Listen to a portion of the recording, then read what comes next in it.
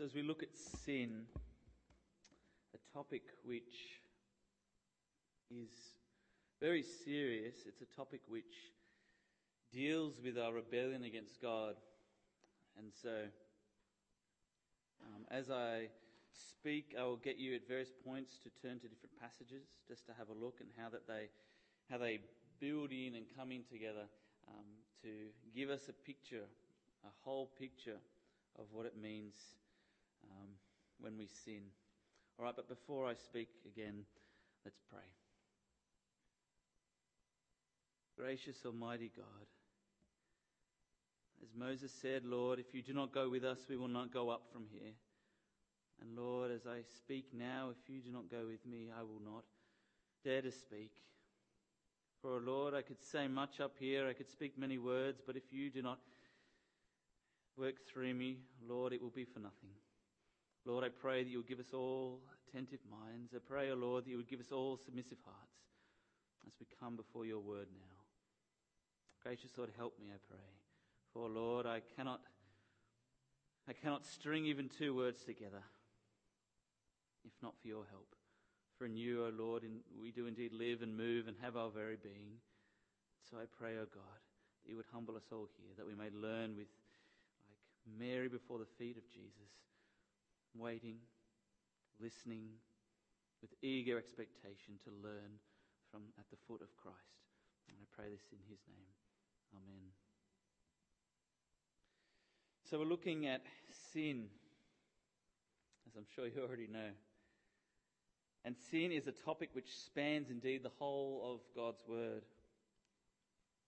And as we look at sin, we have to figure out how sin is described in God's word, how sin is put and explained. And as we gain understanding of that, we'll understand how it relates to us and God. For at the very heart of it, sin is opposition to God. Sin is opposition to God. The Westminster Confession of Faith says this: sin is any lack of conformity to or transgression of the law of God.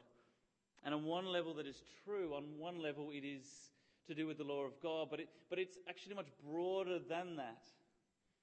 The first way that the Bible describes sin is a crime.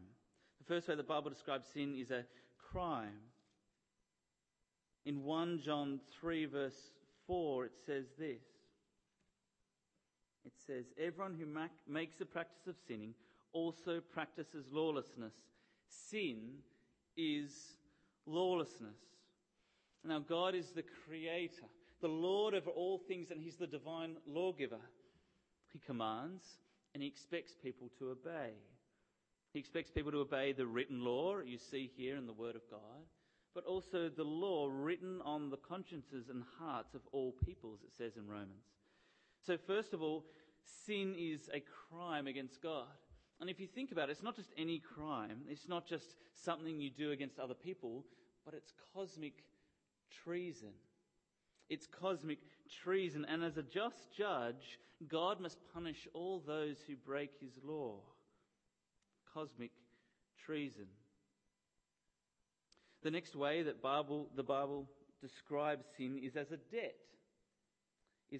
And as we pray in the Lord's Prayer, forgive us our debts, as we forgive those who have debts against us. When Jesus tells the parable of the unforgiving servant, what is it that the servant owes the master? It's a debt. It's a debt. It's an insurmountable, unforgivable debt, and yet the master forgives the servant. Before God, our sin is not only a crime, not only cosmic treason against the living God, but it is also a debt. We have an insurmountable debt heaping up. If you think about it like a bank account, we have debit, right, weighing up, and yet we have no credit, no righteousness in our account. It is a debt that we cannot pay off in a million lifetimes. We are totally bankrupt, with no credit, no righteousness of our own, but only a debt against our account. And that is why it says in Colossians 2:14 that Christ nailed that debt to his cross. So sin is described as a crime, as cosmic treason against God, is described as a debt, and at the same time is described as enmity against God. Come with me to Romans chapter 5. Romans chapter 5.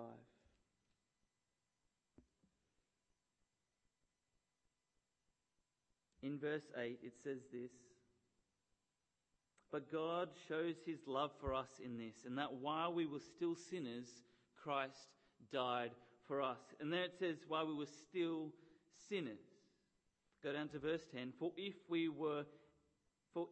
while we were enemies we were reconciled to God by the death of his Son, much more now that we were reconciled shall we be saved by his life. Notice how it parallels while we were still sinners and while we were enemies of God. In James it says that loving the world, whoever loves the world is an enemy of God. It is not as though we only have committed cosmic treason against the judge of all the earth.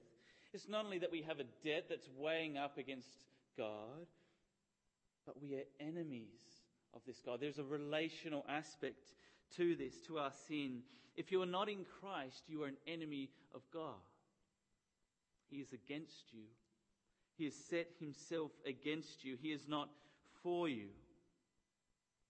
Yes, the Lord does show his common grace to all of creation, to all men. But at the same time in the Psalms, it says this, that God hates all evildoers. It's not as simple as this, that God hates the sin but loves the sinner. No, God hates the sin and the sinner. He doesn't send sin to hell, he sends sinners to hell. And yet, even though God hates the sin and the sinner, he still shows love to those whom he hates. Have you ever thought about that? He still shows love to those whom he hates. It isn't necessarily wrong to say to everyone that God loves you. But it's important to realize that every second that they do not come to Christ, their sin and they themselves are repulsive to God. Their sin means that they are his enemies. Not just their sin, but they themselves are his enemies. It is a tension that we must maintain. Now, I'm not saying that we must say to people, God hates you and has a horrible plan for your life. Usually it's God loves you and has a wonderful plan for your life. But you must keep that tension there, that if they do not come to Christ, they are his enemies. And this impacts how you do any evangelism. Other words used in Scripture to describe sin is rebellion. Rebellion. Wrongdoing or unrighteousness. Ungodliness. But all of them at the very heart are against God. Fundamentally, sin is against God. If you love sin, you cannot love God. If you love God, you cannot love sin. You can't have it both ways. You cannot have two masters. Either you will love the one and despise the other, or you will serve the one and neglect the other. You cannot have both. The next thing we see in Scripture about sin is that there are two, types of sin. All right, sins of omission and sins of commission. All right, but before I explain that, I have to explain the distinction between our original sin and our actual sin. All right, stay with me here. Now, since the fall, this is original sin, since the fall with Adam and Eve, we've inherited a corrupted condition of sinfulness. We've inherited a sin nature. The New Testament says it like this, that we are under sin, or we are in the flesh. We have an inclination and a bias always to sin. We cannot please God, as we saw in the passage in Romans 8. We cannot submit to the law of God. So this is our original sin. This is our sin nature that we've inherited from Adam. And yet our actual sins come out of that sin nature. Our actual sins come out of our original sin. These are the specific sins that we commit that come out of our sinful nature. Now, we are not sinners per se because we sin. We are not sinners because we sin. We sin because we are sinners.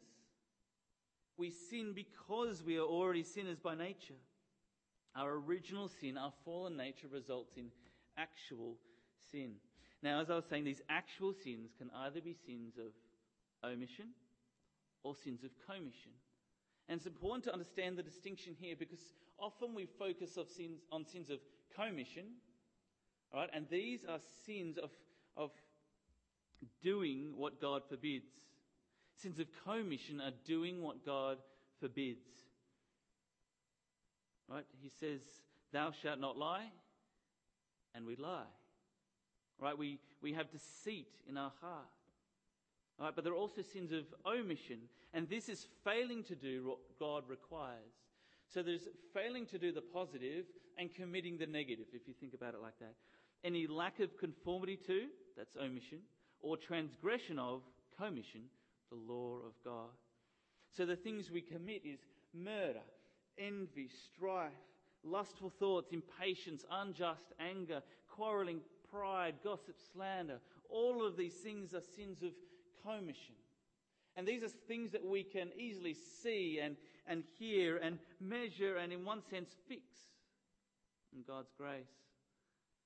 But the things we omit are honouring our father and mother, having a joy in Christ, delighting in God, revering God, speaking of Christ, a neglect of prayer. We omit humility. We omit making peace with others. These things, these sins of omission, well, they're hard to see. They're hard to measure. They're hard to fix. The good we do not do, and the evil we do. And often as Christians we think, if we look back on our day, at the end of our day, did I lie? Did I think lustful thoughts about another person? Did I get impatient? And if we haven't committed many, if not some of those, we think, oh, okay, I've had a good day. And if you ever take the time to think, did I love God with all my heart, soul, mind and strength? Did I delight in God enough today? Did I neglect prayer and the reading of His Word? I think that we will always find when we come to the end of a day how neglectful we were of these things. And as I've found that as others and myself grow as Christians, often we can work more on sins of commission, right? The things that are obvious to everyone, and yet the things which still lie fundamentally at the heart are sins of omission. Failing to delight and trust and love God perfectly. So as you grow as a Christian, your times of confession may be taken up with sins of omission rather than the sins of commission. Now we've seen that the nature of sin firstly is against God as a crime, as a debt, and as enmity. It is in our nature, which we then sin out of, and it involves both doing what God forbids and failing to do what He requires of us.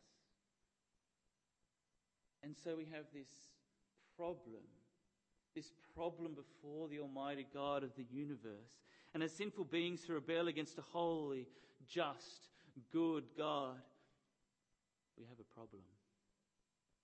The problem is sin permeates all that we do. The problem is we can't escape our sin. And the worst thing is we have a God who will hold us to account.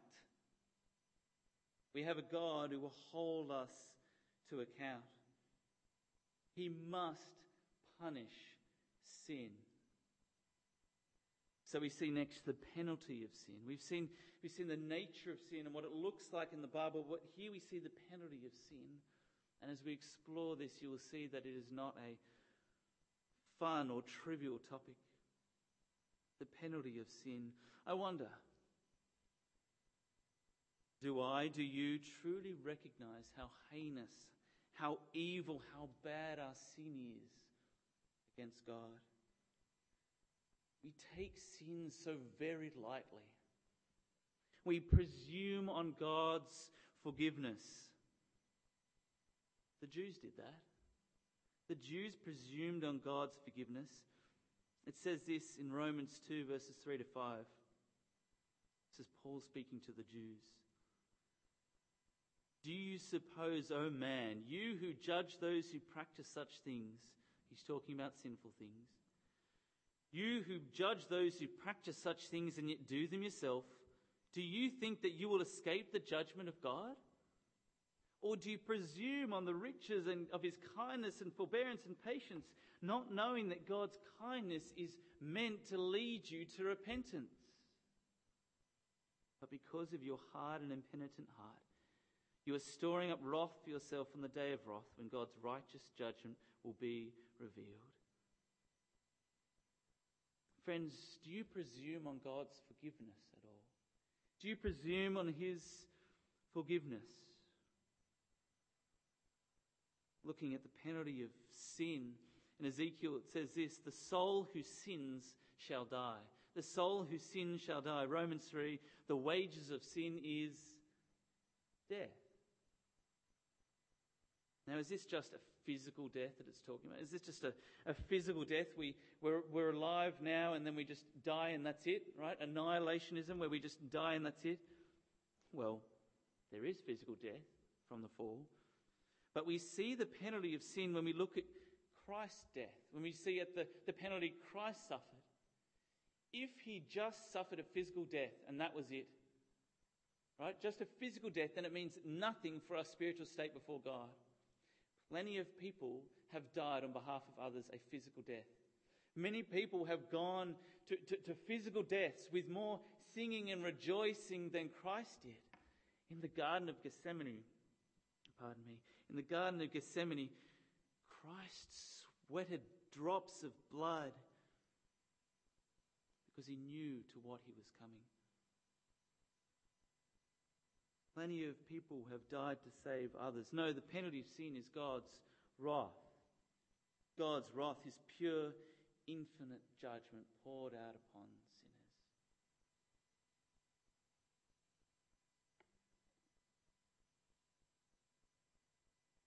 An Old Testament metaphor used for God's wrath is a cup. It's a cup, and to drink the cup means that you undergo God's wrath.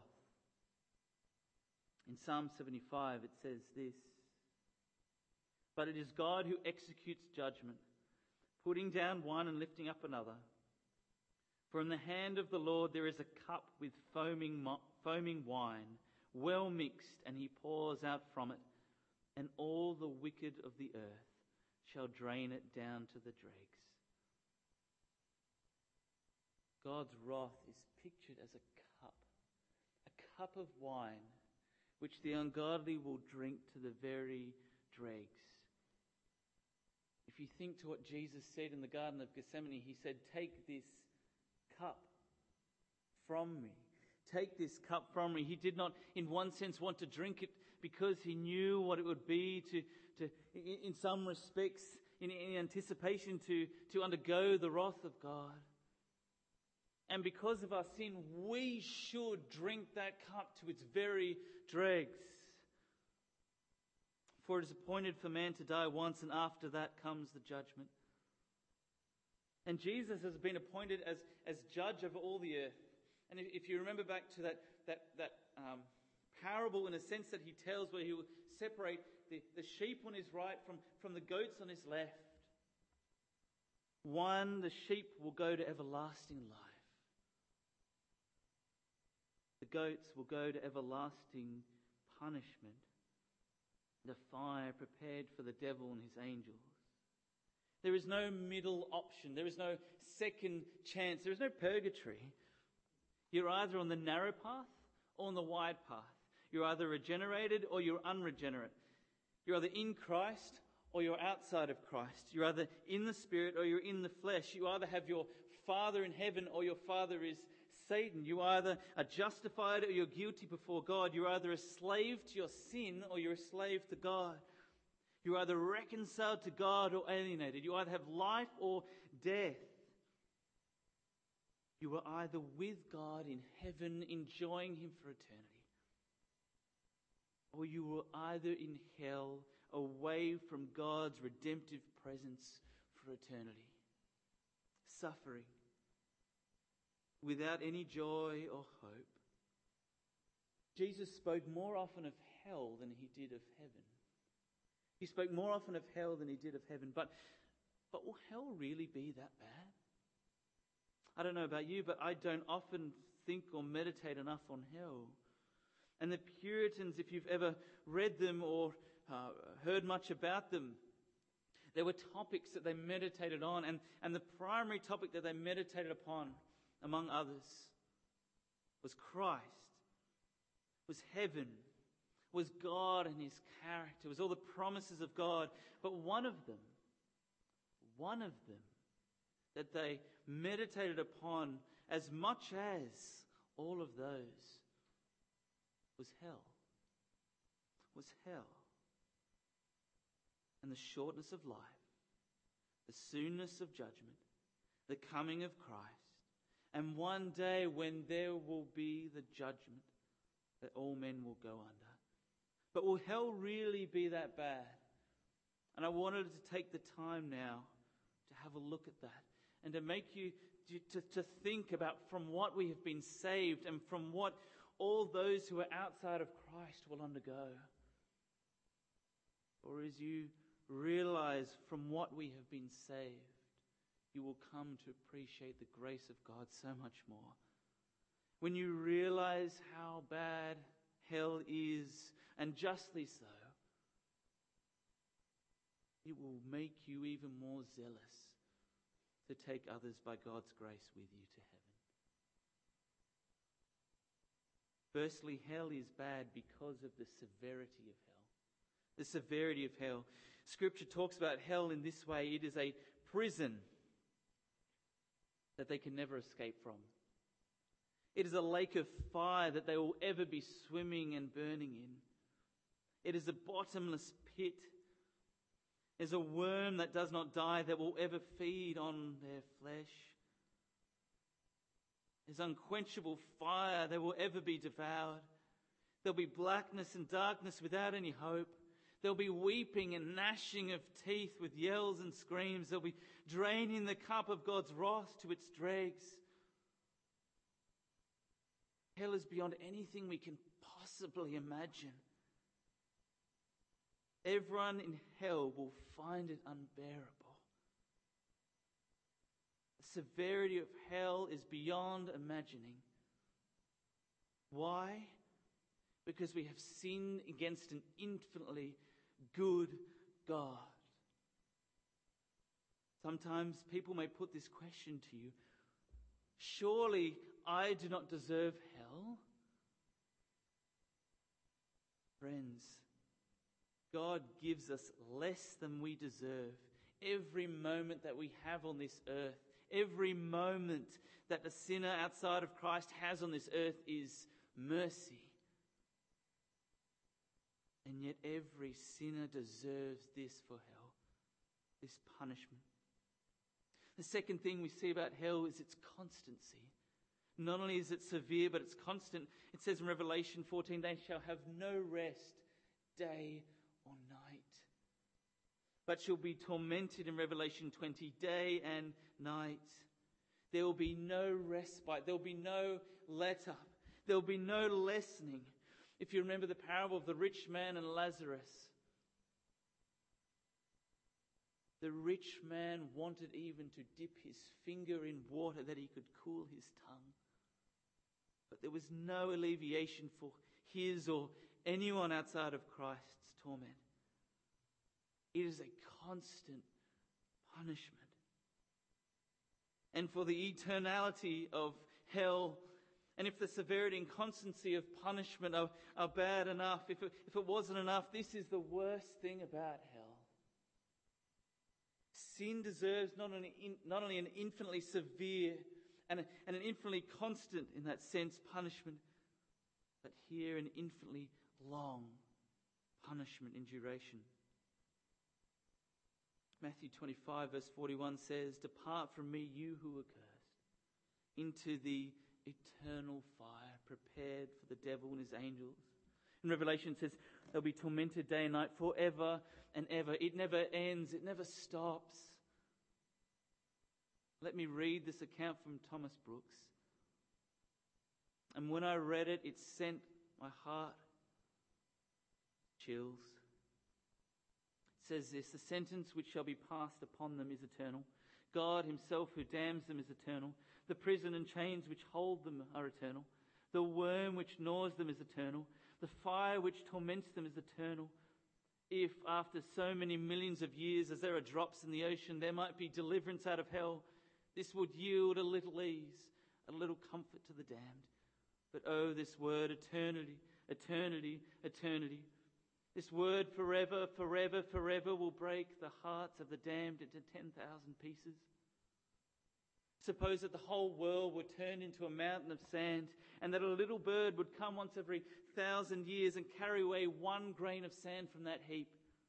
What an infinite number of years would be spent before this great mountain of sand would be fetched away.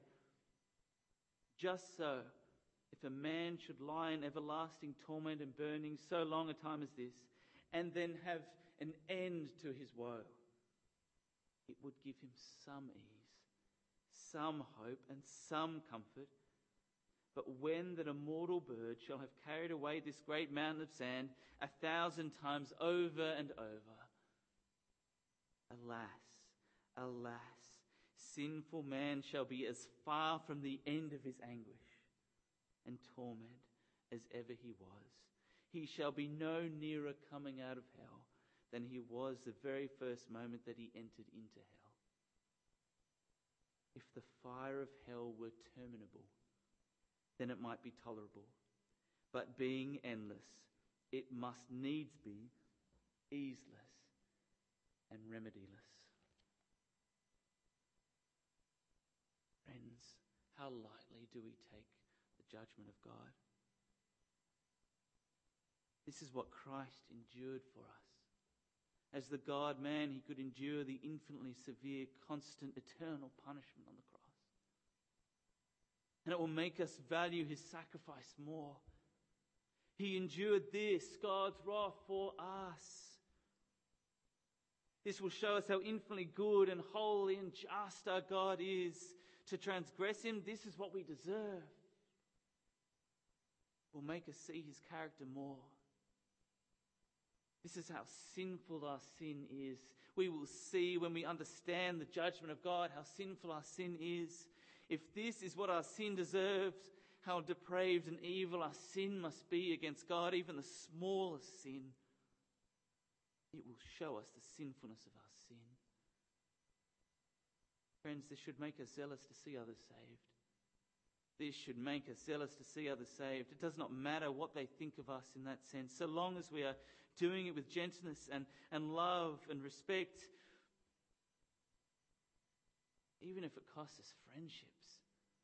What is more important, a friendship or their eternal state before God?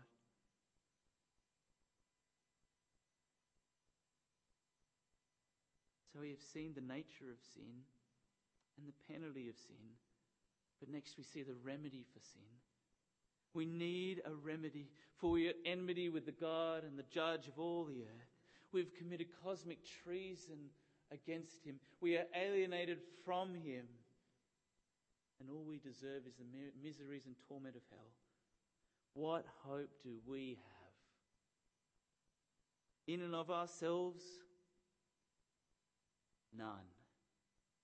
We need something, someone outside of us. God cannot look the other way. He cannot sweep it under the rug. He must punish sin, for he is a just and holy God. We have no hope in and of ourselves.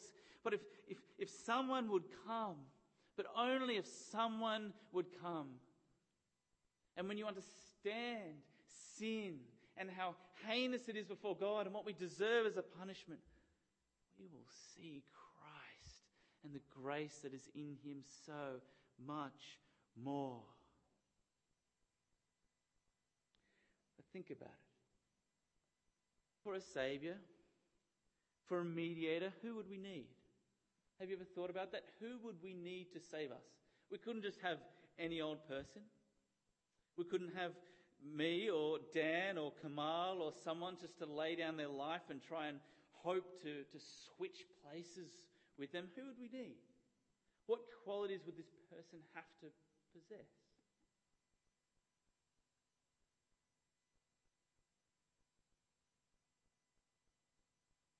The first quality is they would have to be sinless. They would have to be sinless. For if they were sinful, they would have their own debt and their own criminal record before God. And this is what it says in Hebrews. Those priests, right, they offered sacrifices for the people. But what did they have to do? They had to offer a sacrifice for their own sins first. And so in that way, and many others, they were insufficient and imperfect high priests. So this person, this mediator, would have to be sinless. They could not have sin before God, or otherwise there would not be an acceptable sacrifice before God. They would also have to be righteous.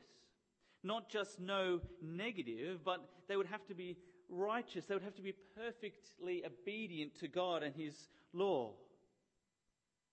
They would have to be, if you think about it, not just sinless and righteous. They would have to be fully or truly man, fully human, to fully represent mankind before God. They would have to be fully man to perform obedience to God's law. They would have to suffer and make intercession for us in our nature. They would have to feel and know our infirmities and our weaknesses. They would have to not only be truly man, they'd have to be truly God. To fully represent God to us. They would have to be fully man or truly man and truly God in order to both represent each party. To take holy God and sinful man in each hand and to reconcile them and bring them together. But he would have to be fully God to take God's infinite wrath. He would have to be truly God to give worth, infinite worth and efficacy to his sufferings, obedience and intercession. To conquer all his enemies and to have life in and of himself to give. We would have to find this substitute, this mediator, this Saviour, this Christ. Friends, we do have such a high priest. We do have such a mediator before God. One who was sinless. A lamb without blemish or spot. He committed no sin and no deceit was found in his mouth. He was the holy and righteous one. He was perfectly obedient to God. Fully man. And this Christ, this Saviour, the Lord Jesus Christ, died for us while we were still sinners. Still enemies of God. Friends, there is only one remedy for our sin problem.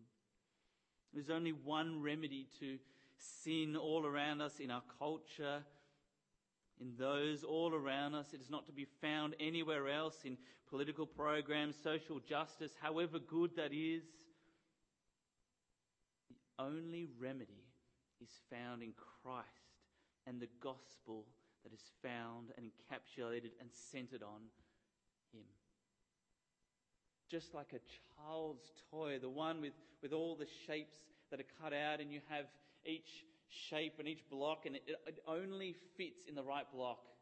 I don't know if you've ever played with one like that. You cannot fit a circle into the triangle. You cannot fit the circle into the triangle, or the square into the triangle, or the square into the circle. It doesn't fit. Each piece has been purposed to fit that hole. Each piece has been purposed to fit the right hole. In the same way, no other person would fit. No other person could be the perfect remedy for sin. Have you thought about that? No one else. That's why you can't turn to any way other than Christ. You cannot have it any other way. And the Lord Jesus Christ has been purposed from all eternity for this role. One remedy, one Saviour, the Lord Jesus Christ. Because God is just, he must punish sin. But because God is so gracious and loving, He has sent the Lord Jesus Christ, and He has punished Christ for us. There is only one, as it says in Jeremiah 8 verse 22, where in Israel is the balm of Gilead, the great physician. Sorry, where is the physician to heal the wounds of His people? There's only one balm of Gilead. There's only one great physician who has come not for the righteous, the unrighteous. He has not come for those who have no need of a physician. There's only one great physician who gives His balm, His blood. That is the Lord Jesus Christ.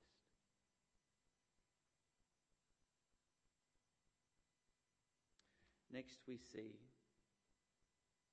the relationship with sin.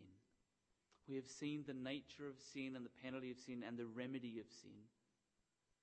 And if you want to come to me later, I've written things up about how Christ is our great physician. But I must press on for time. Next we have our relationship with sin. And how we deal with sin depends on whether or not our heart is dead in sin or whether it is alive in Christ. Whether it's dead in sin or dead to sin. Whether you are regenerated by and born again by the Spirit of God, or whether your heart has not yet been changed. For if you think about it, how do unbelievers, those who are not in Christ, relate to their sin? Well, they do not like their sin coming to the light. They do not want their sin exposed. Turn with me to John chapter 3. John chapter 3, and this gives us a helpful indication of what those outside of Christ naturally want to do with their sin. John chapter 3, verses 19 and 20. And this is the judgment. The light has come into the world, and the people loved the darkness rather than the light because their works were evil. For everyone who does wicked things hates the light and does not come to the light lest his work should be exposed. But whoever does what is true comes to the light, so that it may be clearly seen that his works have been carried out in God. Can you see there that they do not come to the light lest their works be exposed? They don't want to come to the light. They don't want to come to Christ. They do not want their sins exposed to the piercing influence of God's word. You see this as you tell others the gospel. If you speak about sin in general, often they will agree to that no one is perfect. But when you go into the specifics of sin and specific ways that they have transgressed God, as you keep telling them about the penalty of sin and the fact that God will hold them accountable on that final day, they get uncomfortable. If they have truly understood you, they will be uncomfortable. And when I've gone round with Dan and we've had the opportunity in God's kindness to talk to people about this, you see them visibly often get uncomfortable. They don't want to deal with it. They don't want to deal with their sin. They push it down. And another way that the Bible describes it is that they harden their heart. They harden their heart. Like Pharaoh in the book of Exodus. He hardened his heart again and again so that he would not feel, that he would continue to sin and live in that sin. Even though they love sin and indulge in it, they don't want its consequences. They don't want any consequences to their sin. The second thing we see, not only do they harden their heart and push down their sin, for they don't want it exposed to God. The second thing is that they try and make up for it. They try and make up for it. This is the state of every other religion known to man. They are man-centered, they are work-centered. They are designed by Satan to distract everyone from realizing how sinful they are. Have you ever thought about that? You know, he tells Christians, you're not loved by God. You're too sinful. Why would he want you? But He tells unbelievers, oh, you're not sinful. You're okay. You're good. You're fine without God. Oh, you believe God exists. Well, he's a God who'll accept, your good works and what you do. He'll accept you. It doesn't matter if you're not perfect. They will stand before Christ, the judge of all the earth, the holy and righteous one who is pure, undefiled, who loathes sin, and they will expect him to say, no worries. Come on in.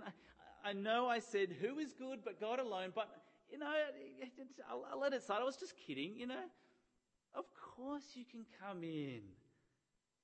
I know my Father wants perfect, loving obedience, but he'll let it slide.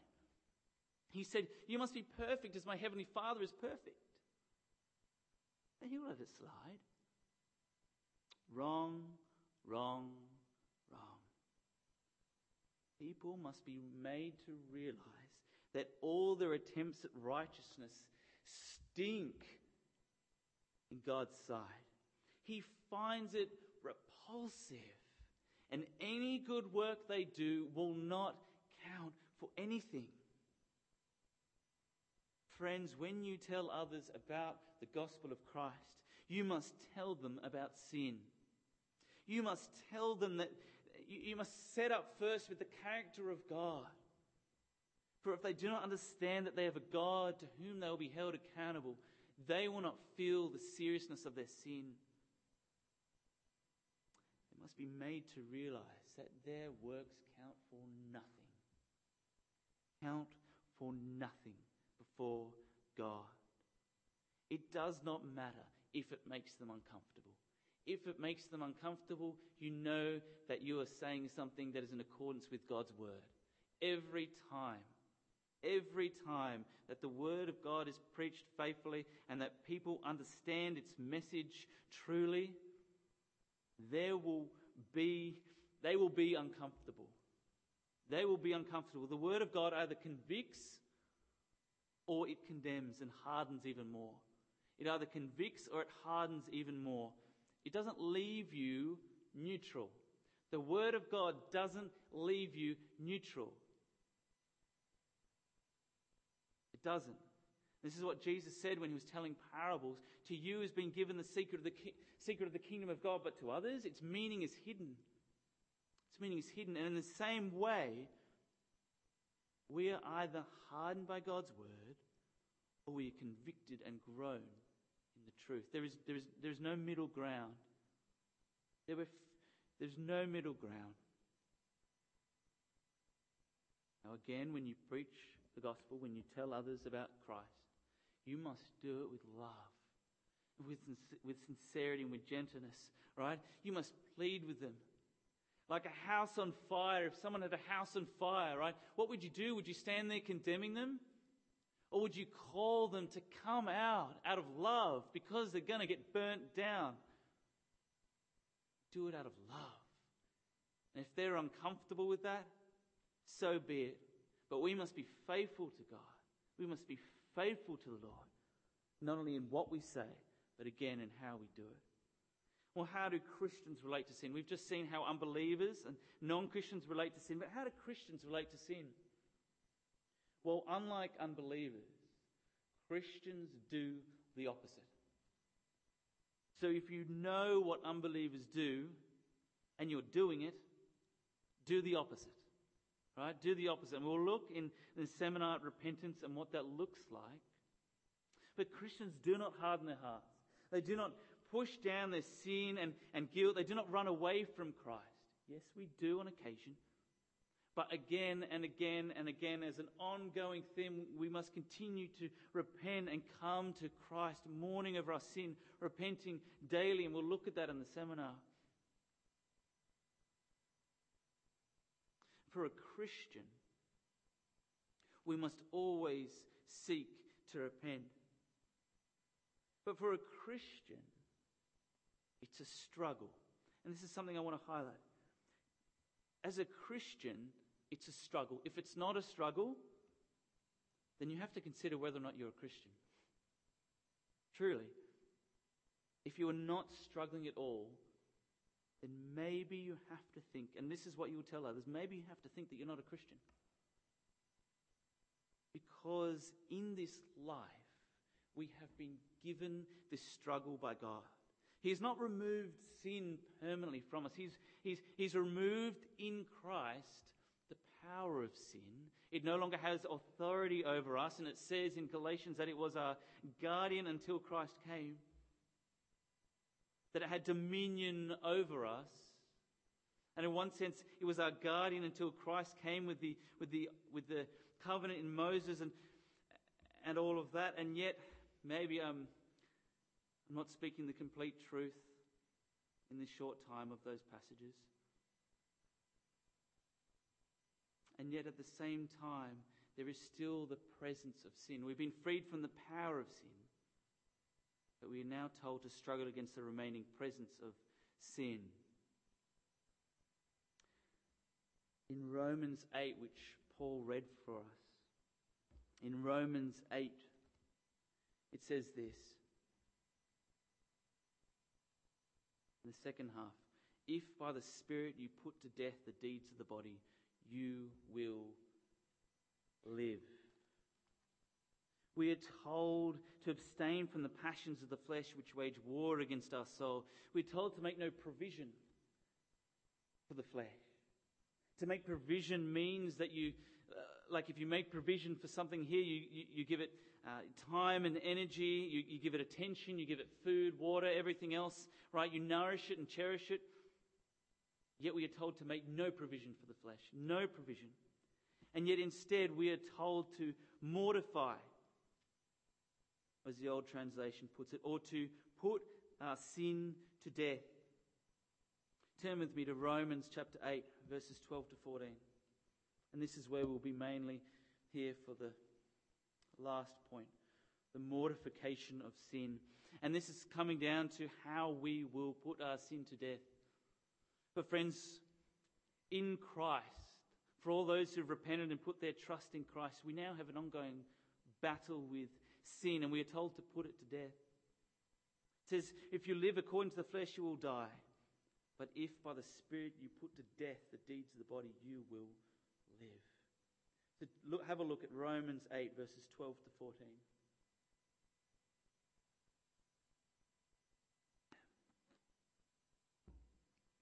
Paul has said at the beginning of this chapter, and some have said that this chapter is one of the greatest chapters in the Bible. But it covers a whole range of truths. And we see here that this great truth of how we must live before God now is to mortify or put to death our sin. Let's have a look. Verses 12 to 14. So then, brothers, we are debtors, not to the flesh. Again, debtors, not to the flesh, to live according to the flesh. For if you live according to the flesh, you will die. But if by the Spirit you put to death the deeds of the body, you will live. For all who are led by the Spirit of God are sons of God. Look in verse 13 with me. The audience is you, or the brothers in verse 12. Only believers can mortify sin.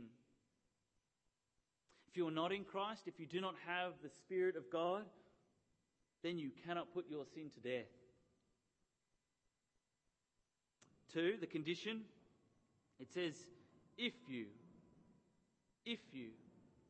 by the Spirit you put to death the deeds of the body, you will live. Directly and properly, eternal life comes through the work of Christ. And yet we see here this inseparable connection between mortifying or putting to death sin and eternal life. For all who are saved in Christ will put their sin to death. All who put their sin to death show that they are saved. If you are saved, you will and must put your sin to death. It's the same with fruit. If you are saved, you must bear fruit, good fruit. Not that it saves you, but it is a necessary thing to have. Not earning your salvation. Make sure you understand me here. But is an inseparable part of what it means to be in Christ. You must bear fruit. You must mortify sin. We see next the strength by the Spirit. If by the Spirit, we see here the strength for mortifying our sin. It cannot be done in our own strength. That is why, if you're not in Christ and you do not have the Spirit of Christ, you cannot put your sin to death, because you do not have the Spirit of Christ. All your efforts will be done in your own strength. Mortification from a self-strength carried on by ways of self-invention to the end of self-righteousness is the heart of false religion. Let me say that again. Mortification from a self-strength carried on by ways of self-invention to the end, or the goal, or the final result of self-righteousness is the heart of false religion, and that is everyone outside of Christ. It will never deliver them from their guilt. Every man-made way of trying to deliver you from your guilt and to try and get rid of your sin will never work. Will never work. It must be done by the Spirit of Christ. Fourth, we see the duty. The duty. What is our duty? To put to death the deeds of the body. To death means to take away the strength, the vigor, and the power of our sin so that it cannot act or exert any influence of its own. Right? And that's what we do when we put something else to death. When we squash a bug or something like that, we take away its life, its vigor, its power, so that it cannot do anything. Cannot do anything. In the same way, we must do that to our sin. Not to trivialize our sin, to talk about it like squashing a bug. But we must squash it. We must not give it any chance to exert influence and any power over us. We must put to death the deeds of the body, the outward acts. Again, the actual sins which come from our heart. The outward acts which start from our inward sinful heart. So not only must we go, when we know from the rest of the scriptures, only to merely reforming our behaviour in that sense, in the outward acts, but we must go to the heart, the deeds of the body, i.e. our flesh, our indwelling sin. See the promise. Have a look at the promise. Life. Life. You will live. Well, what is it talking about with life? Eternal life in heaven. Eternal life in heaven, because there is an inseparable connection as with the means and the end. And yet at the same time, it's also our spiritual life here on earth. And the scripture teaches us this, that if we walk in the ways of God in obedience, we have peace and joy and comfort. And we'll be singing that song, that hymn, "It is well with my soul." He wrote that when his family died at sea. When his family, all of them, were taken by the Lord away from him. He said, "It is well with my soul." Spiritual life here in Christ. If you put to death the deeds of the body, you will avoid many miseries that others have. Even Christians who do not mortify their sin as much as others. As the Puritan, the name has escaped me.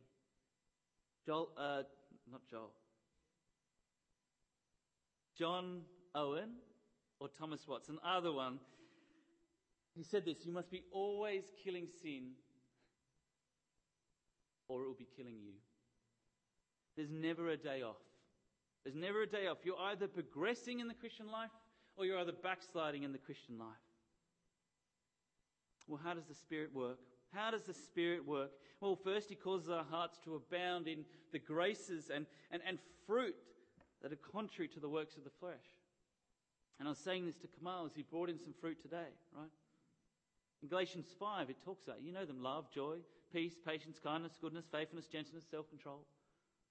And what do? They work in opposition to the works of the flesh, the fruit of our sin. The fruit of the Spirit, in a sense, restrict the fruit of the flesh. What else does He do? He convicts of sin. He softens our hearts. He strengthens us. He enables us to see Christ and His cross. He enables Christ to dwell more in our hearts through faith. And all of these seek to help us mortify and put to death our sin. So what are some practical ways that we can rely upon the Spirit? Practical ways that we can seek to put off our sin and put on the Lord Jesus Christ? What are some practical ways? First, you might want to write these down. First, get a clear sense in your mind and conscience of the guilt, the danger, and the evil of your sin. Get a clear sense in your mind and conscience of the guilt, the danger, and evil of your sin. We've looked at the guilt of sin and what it deserves. What are some dangers? Well, the writer in Hebrews says, beware, lest you be hardened by the deceitfulness of sin. Another danger is that God will discipline you and chasten you for your sin in Hebrews 12. He disciplines those whom he loves. It's not a comfortable thing, I can tell you that. God hides his face from his people. Not that he withdraws completely, but for a time and season you feel like, and sometimes our feelings can be different from what it actually is, but in Scripture we see a pattern where God hides his face for a season so that his people will seek him more. In Isaiah 57 verse 15, in Isaiah 57 verse 15 it says this.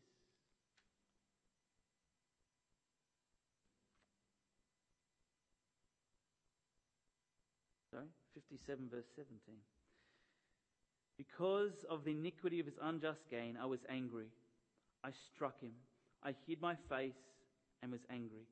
But he went on backsliding in the way of his own heart. Then it says in verse 18, I have seen his ways, but I will heal him. I will lead him and restore comfort to him and his mourners, creating the fruit of the lips. Peace, peace to the far and to the near, says the Lord, and I will heal him. So the Lord often hides his face, withdraws his presence in a sense that we may seek him again, that we might feel the seriousness of our sin. What is the last danger? Eternal destruction. Eternal destruction. Because it shows that you never have been born again if you remain unrepentant. That is the only sin which will keep you, when you do church discipline, that is the only sin for which you can be, Joel can correct me if I'm wrong, the only sin for which you can be disciplined, excommunicated, is unrepentant sin.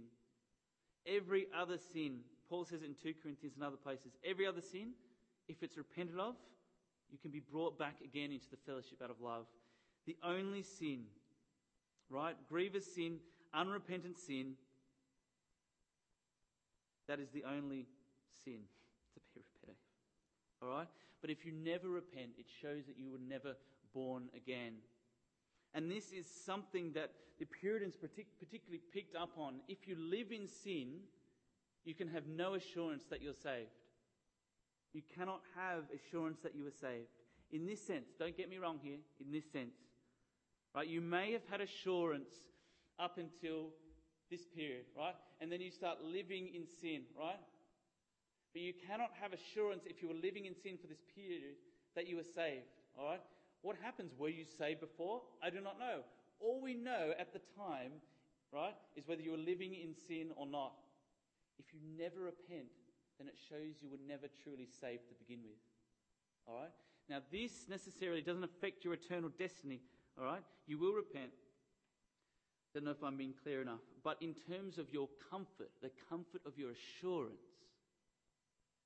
all right, your subjective assurance, if you were living in sin, right, and this drives us again to Christ, you cannot have assurance if you were living in your sin that you're a Christian. If you are impenitent, unrepentant, all right? Because if you are, then you would come again to Christ. Then, when you come again to Christ, all right, our assurance comes and goes. My assurance has highs and lows. But you know, whenever you come back, that you will be forgiven.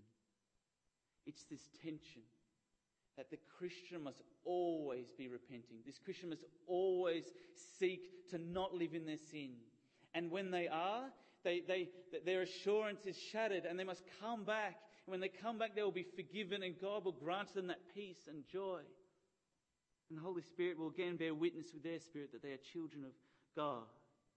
Again, this is the subjective assurance and peace and comfort. And if I've not explained myself enough, come and talk to me afterwards. All right, I'm not talking about you living in your sin and doing good things affects your eternal destiny. But can you see that there's a direct connection between putting off your sin and putting on Christ for the Christian life? There's a direct connection. It says here, for if you live according to the flesh, you will die. Scripture could not be clearer. Could not be clearer. And the evil of your sin, it grieves the Spirit. It shames Christ. It will take away your usefulness for Him. And it blasphemes God. So first, get a clear sense of the guilt, danger and evil of your sin. Pushing on. Next, charge your conscience with the guilt of your indwelling sin. Do not just acknowledge guilt objectively, but subjectively charge your conscience with the guilt of sin. Now, your aim here is to humble yourself before God. Because those whom God accepts are those in inseparable connection, those who are humble and contrite in spirit. Blessed are those who are poor in spirit, those who mourn over their sin. There are no proud, there is no one who will come to God on that final day and say, Lord, I did it. I did it. You plead in the deepest part of your heart. Romans 8 verse 1, there is therefore now no condemnation for those who are in Christ Jesus. If you plead in the deepest part of your heart that you are truly freed from the condemning power of the law and yet purposely allow sin to be indulged in your heart, you cannot by gospel authority have any proof of spiritual security, as I've said. Yes, we sin, but to leave it there, to indulge in it, to not repent gives you no assurance. Take the gospel and bring your lust and your sin there. How could we sin against Christ and against the Father and against the Spirit? He's been so patient with us. God has been so faithful and loving to us. Consider all God's gracious dealings with you. And that will make you realize the seriousness of your sin. Third, seek a constant longing to be delivered from the power of sin. Never be happy with the state that you're in. Always be seeking to put off sin and put on Christ. Be satisfied, yes, in Christ, but never be satisfied with how much you're doing in terms of putting off your sin. We must always seek to be more pleasing to God by His grace. Fourth, consider sins that you're prone to. Watch extra hard against them, and Dan will talk about this, I'm sure. 5, consider past occasions sin has overtaken you, so that way you will know for the future. 6, rise mightily against the first sign of sin, extinguish it, even the smallest sin, lest it take root and grow, or like leaven, fill the whole loaf, as Jesus applied it to various contexts. 7, fill your mind and meditate with thoughts of your own proneness to sin, of the guilt of sin, and fill your mind with God's greatness and holiness. Our aim here is to be humble before God. For God opposes the proud but gives grace to the humble. When God, number 8, stirs your heart about the guilt of your sin, be careful you do not speak peace to yourself before God speaks it. This is an interesting one I came across. When God stirs your heart about the guilt of your sin, be careful you do not speak peace to yourself before God speaks it. He said of the leaders of Israel, they say, peace, peace, when there is no peace. If you do not repent, if you do not have shame over your sin, if you do it superficially, if you leave any known sin unconfessed, if our sin does not humble us, do not speak peace to yourself before God speaks it. Come to Him. He will forgive you, and then you have every assurance of His word that you have peace and assurance that you are forgiven in Christ. 9, set your faith upon Christ for the killing of your sin. All grace comes through Christ. He said, apart from me, you can do nothing. Apart from me, you can do nothing. He is faithful. He sympathizes with our weaknesses. So you'll place your faith and look to Christ. And he works in us by his Spirit. And that's number 10. Rely again upon the Spirit's power in all of this. Let's seek Christ's grace and the Spirit's power to help us to put off the deeds of the flesh, to put off our sin, and to put on the Lord Jesus Christ. Let's pray. Oh Lord, our sin is so vile. It's so wicked and evil in your sight.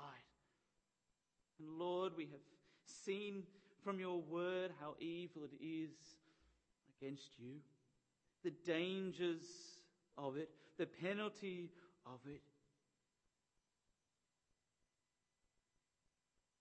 As Paul said, who will give us this victory?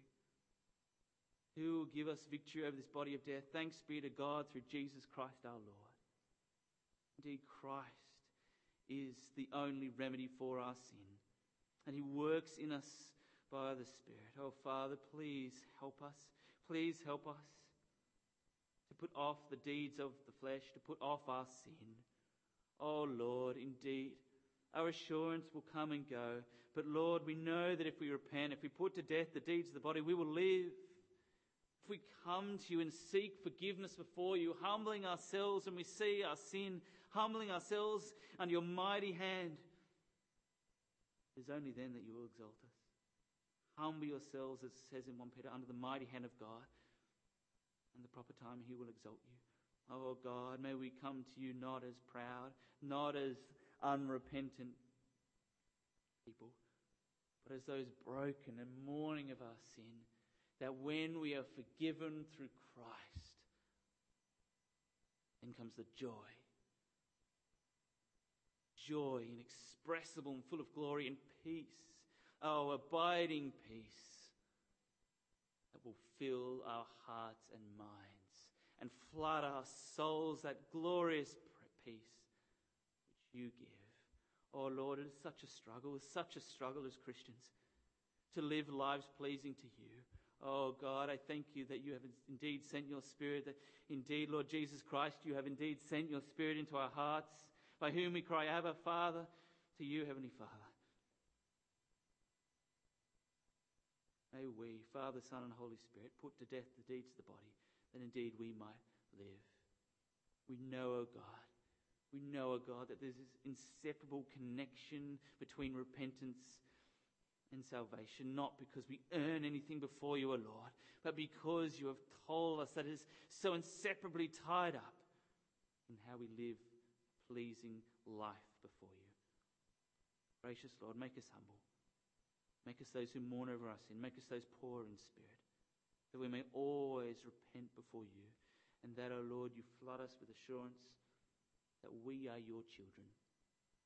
We come to you. Gracious Lord, I commit our time, the rest of this conference, again to you. I pray, O Lord, that you would help each one of us to love you, to love your grace all the more. How precious is your grace. How amazing is your grace. How sweet the sound that saved wretches like us. Once lost, we were once blind, but now we see. Oh, amazing grace, oh Lord, that has sent us on and is focused on the Lord Jesus Christ. Pray these things in his glorious name.